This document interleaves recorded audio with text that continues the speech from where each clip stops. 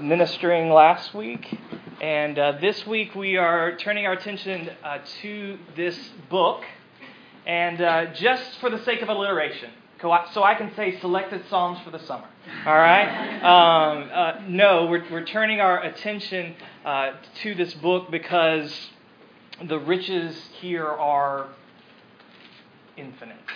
There's no way we could completely and fully mine the resources of this book for our life of faith, for the life of response to God, the life of knowing God and worshiping Him. And so throughout the rest of the summer, we're going to spend some time here. We're going to begin with the first few chapters, and then we'll just kind of jump around the book to different Psalms that I think will be valuable for us. So Psalm chapter 1, or Psalm 1, would you join me there and hear the word of God? Blessed is the man who walks not in the counsel of the wicked, nor stands in the way of sinners, nor sits in the seat of scoffers. But his delight is in the law of the Lord, and on his law he meditates day and night. He is like a tree planted by the streams of water that yields its fruit in its season, and its leaf does not wither. In all that he does, he prospers. The wicked are not so, but are like chaff that the wind drives away. Therefore the wicked will not stand in the judgment, nor sinners in the congregation of the righteous. For the Lord knows the way of the righteous, but the way of the wicked will perish. Let's pray. Father, would you help us now as we come to these ancient words? Words that have shaped your people for thousands of years. Words that for some of us are very, very familiar. Maybe for some, not as familiar. But for all of us, would you help us to hear this music, this poetry, in a way that we not only understand its truth, but that we are grasped by its truth, that we are transformed by its beauty. We ask for the continuing work of your Spirit, who we've known through the last few minutes. And we ask that He would continue to work in us. He would humble us and open us to what you have to say. We pray it all in Jesus' name. Amen. We were at a wedding last weekend. One of the reasons that we were gone, one of my cousins was getting married in Lakeland, Florida. And I was very interested after the wedding to get my kids' reaction to what they had seen, because it's the first wedding they've ever been to. And I was particularly interested to find out what JJ thought, my eldest son, our 7-year-old, because up until this point, JJ has been completely opposed to marriage. He is committed to a lifetime of bachelorhood, of living by himself. Maybe he is open to the possibility of his brother, Sam, living with him. But he's committed to living alone, not being married.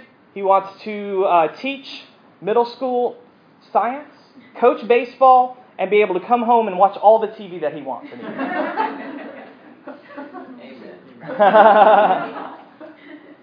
And the wedding did not change that. That is JJ's vision of the good life. What's yours? What is your vision of the good life? What mix of vocation, of friendship and family, of recreation is what life should be for you? It's interesting to me that the book of Psalms, this book that we associate with worship, it does not begin with a song of praise. It does not begin with a song that celebrates the holiness, the greatness, the goodness, the mercy of God. The book of Psalms begins with a vision of the good life from God's perspective. What we have here is a poetic creation, imagination of what life should be. And so what I want us to do for a few moments this evening is to consider this vision, this image of what life should be, the good life, and open our own vision to be changed by it. So 3 elements of the good life according to Psalm 1. Influence, productivity, and relationship. Influence, productivity, and relationship. So first of all, influence. Verse 1 begins with a progression. It begins with movement. So, the verbs walk, stand, sit. It is a movement, and it's a movement towards a community of influence. A group of people that will shape your life. And this group of people is described as sinners, wicked, and scoffers. And all of these terms revolve around the idea of people who reject God and what He wants.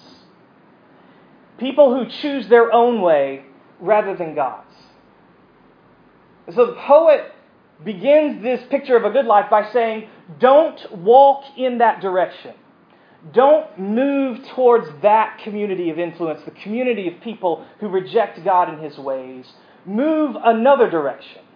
And so the negative of verse 1 sets up the positive of verse 2. Rather than moving towards those who reject God, the poet calls us to move in delight and in meditation towards the law of God, towards the influence of the law of God. And the word for law here is the word Torah in Hebrew. And it refers not just to the specific instructions of God, like do not murder. It typically refers in the Old Testament to the first 5 books of the Bible, because that was the scripture of God's people at that time. And so it refers not only to commandments, but to stories that surrounded those commandments. Stories that were meant to shape the people of God. Stories and instructions that told them who they are, as well as what they should do.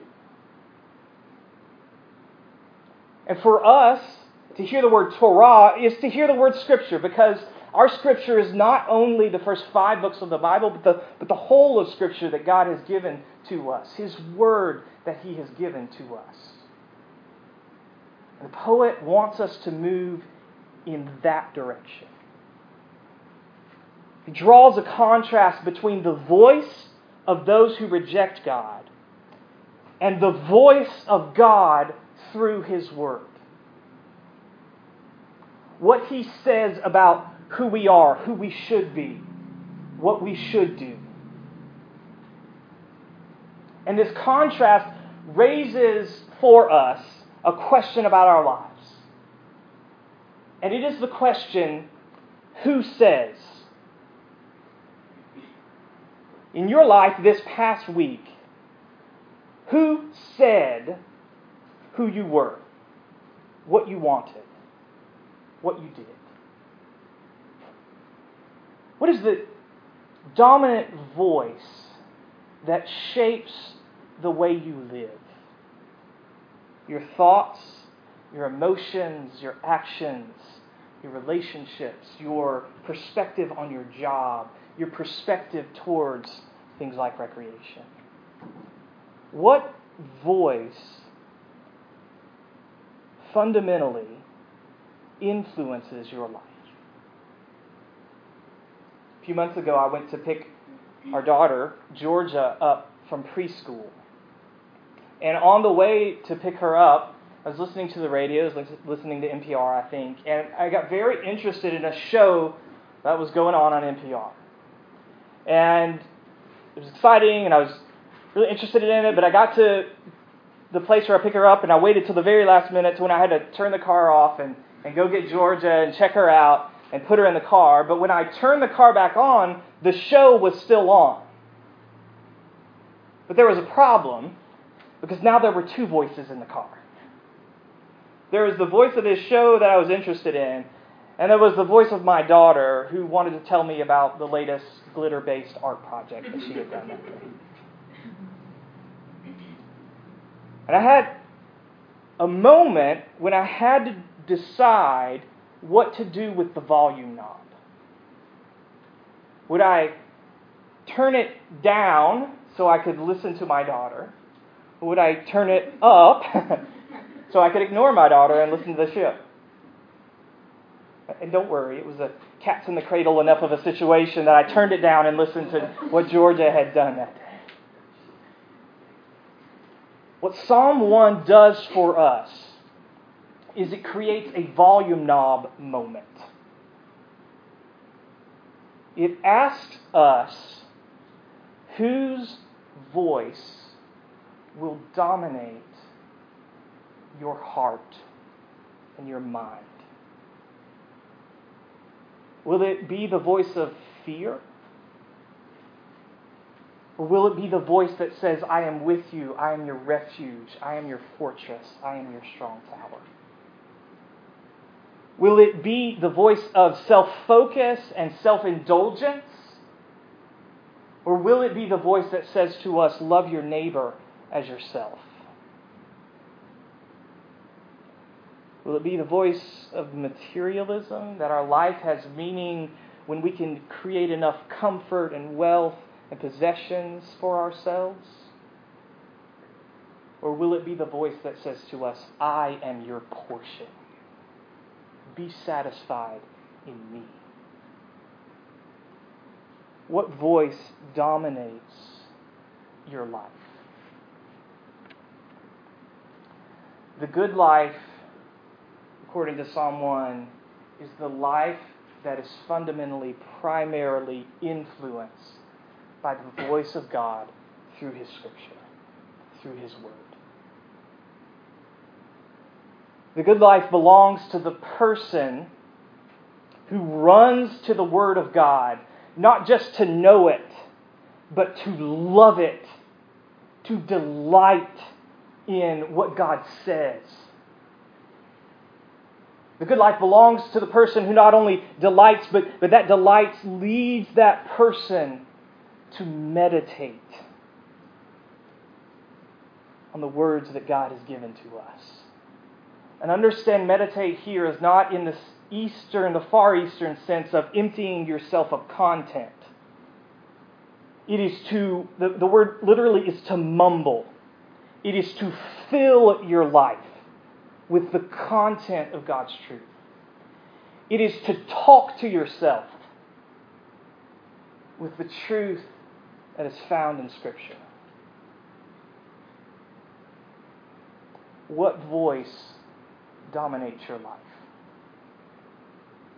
Now, why would we welcome the influence of God in this way? Understand that to do that is to set aside the most deeply held cultural value that we have, and that is the value of self-definition. To turn up the voice of God, to be primarily influenced by that, is to set aside our right to self-definition and be defined by someone outside of us. Why would we risk that? Well, I think because the good life as we find it here in Psalm 1 is not only a life of influence, it's a life of productivity. In verses 3 to 4, the poet wants to motivate us to welcome the influence of God's Word in our life. And he does it by painting a picture of two possibilities, of two possible outcomes from these two different influences. From the influence of those who reject God and the influence of God's words, we have two different sets of produce. So, tree versus chaff. Okay? And chaff in the ancient world was part of barley or wheat. And it was the part of the grain that was useless. And so when ancient people would harvest their barley or wheat, they would gather it all together. They would take large instruments and throw it up in the air. And the wind would blow, and it would catch the useless part of the grain and blow it away. And then the more substantial part of the grain would fall to the ground, and that's what they could use for their food. The poet says, that's what your life will be. If you're influenced by those who reject God and His ways, your life will be rootless, useless. But the contrast is, if you will welcome the influence of God, you will become like a tree, stable, rooted, fruitful. And a fruit tree was a common image in the ancient world for what a meaningful life looked like. A life that brought benefit, not just to the individual, but to the family and to the community, was a life that looked like a fruit tree. And the image is not just a prominent cultural one, it is a prominent biblical one as well. Think about how the Bible begins. Humanity as it should be. God made Adam and Eve. And where did He put them? Put them in the garden with fruit trees. Right? And one special, important fruit tree in particular. How does the Bible end? Revelation 22, the Apostle John gives us a vision of what it will be like when Jesus returns and makes everything new. And one of the images he gives us in the very last chapter of our Bibles, Revelation 22, is he sees the throne of God and he sees a stream, a river flowing out from that throne. And what does that river create? What does it produce? A fruit tree. The tree of life. John says the leaves of this tree will heal the nations. So it is with that story in mind that we need to come to this psalm and ask ourselves, why should we welcome the influence of God? We should welcome the influence of God and His Word because the goal of His Word is to restore us. It is to take us back to the garden and beyond. God's Word is not there simply to make minor changes in our life. It is not here for advice. God's Word, the goal of God's Word is to remake us, to recreate us into what God has designed us to be. So, whether you're new to Scripture or you're an old veteran, don't come to Scripture just looking for a little help. Come to Scripture expecting profound transformation. Because that is its goal. That is why we should welcome the influence of God in our lives. Why we should delight in, meditate on the words that He has given to us. Because it remakes us. It restores us. It transforms us. So, verse 2 is like a recipe. Delight, meditate on the Word of God. Welcome the influence of God's Word into your life. Verse 3 is like the picture on Pinterest of when the recipe is completed. This is what it looks like when the instructions are followed the way they should be. But there's a problem. Do you know the Pinterest fail blog? Have you seen that?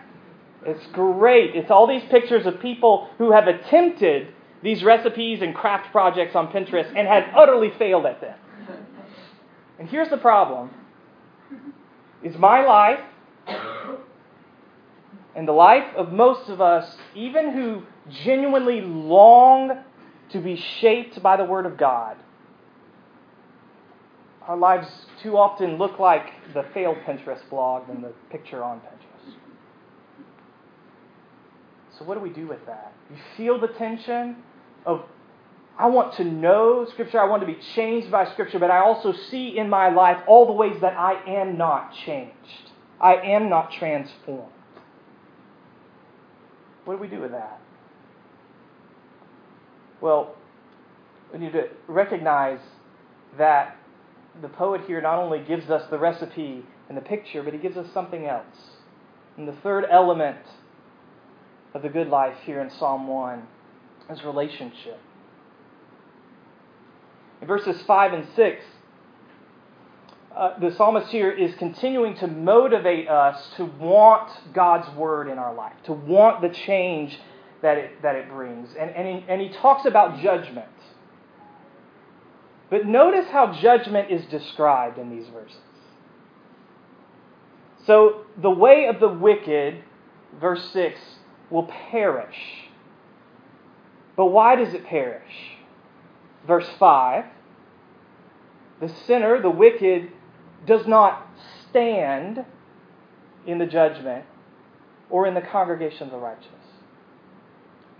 This is a relational image.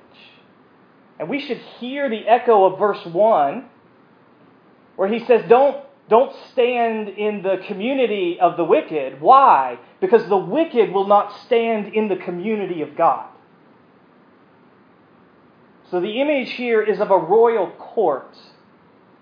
God the King sitting on his throne, and all of those who belong to him in the courtroom. And the rebel is exiled, is banished from belonging to that community.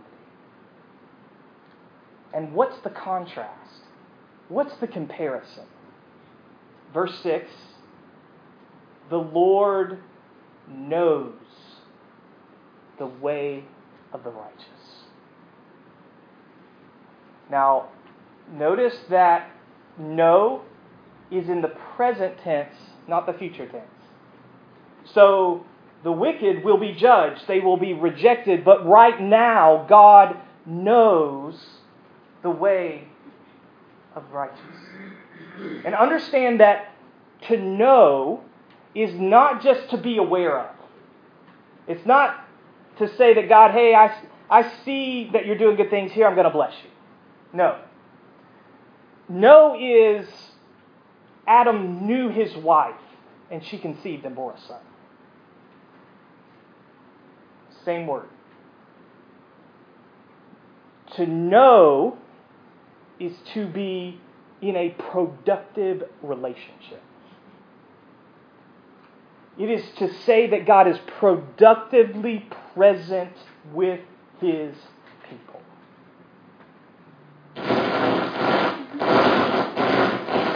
Sorry.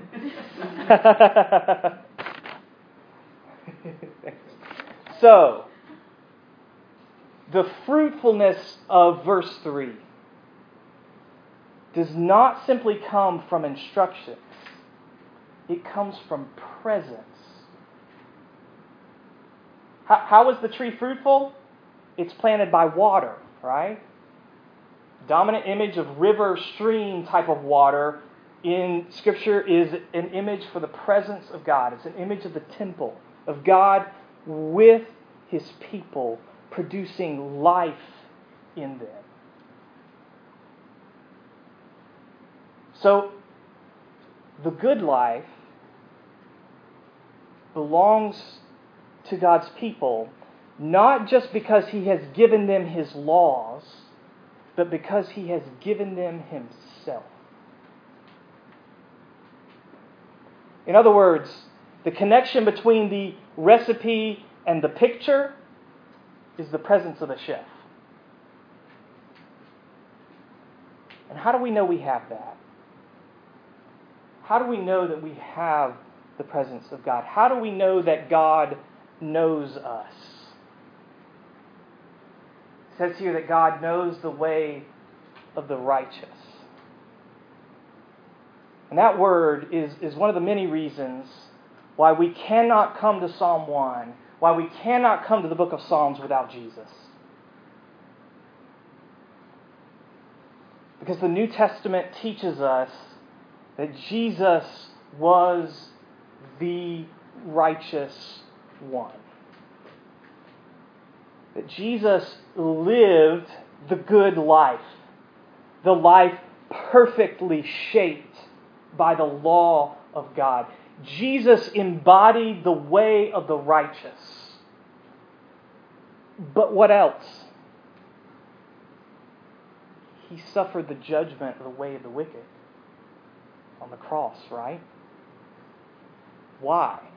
Why did Jesus live the way of the righteous, but suffer the judgment of the way of the wicked? So that those of us who are in Him, although we are wicked in our hearts, can be forgiven. So that God can look at us because of Jesus and say, you are a righteous one. So that we can be given the water of God. Jesus says, I am the living water, and I give all of those who are in me the living water. We can be given the productive presence of God. Jesus became the chaff so that we could become the tree. And if we are in Him, or if you will come to Him by faith, you have the Spirit of God, the presence of God in you, the productive water of God in you. He takes even our messes and is working to remake us. And the gift of that presence is a guarantee of the presence not only now, but that presence will continue to work, and we will be fully remade in the future. The chef is at work, and he will make us into the picture. So what is your vision of the good life? The good life is the one that longs for the life-giving, fruit-producing influence of God's Word. And because of that longing, is planted in the life-giving, fruit-producing presence of God, given through faith in Jesus Christ. So where will you plant your life? Let's pray.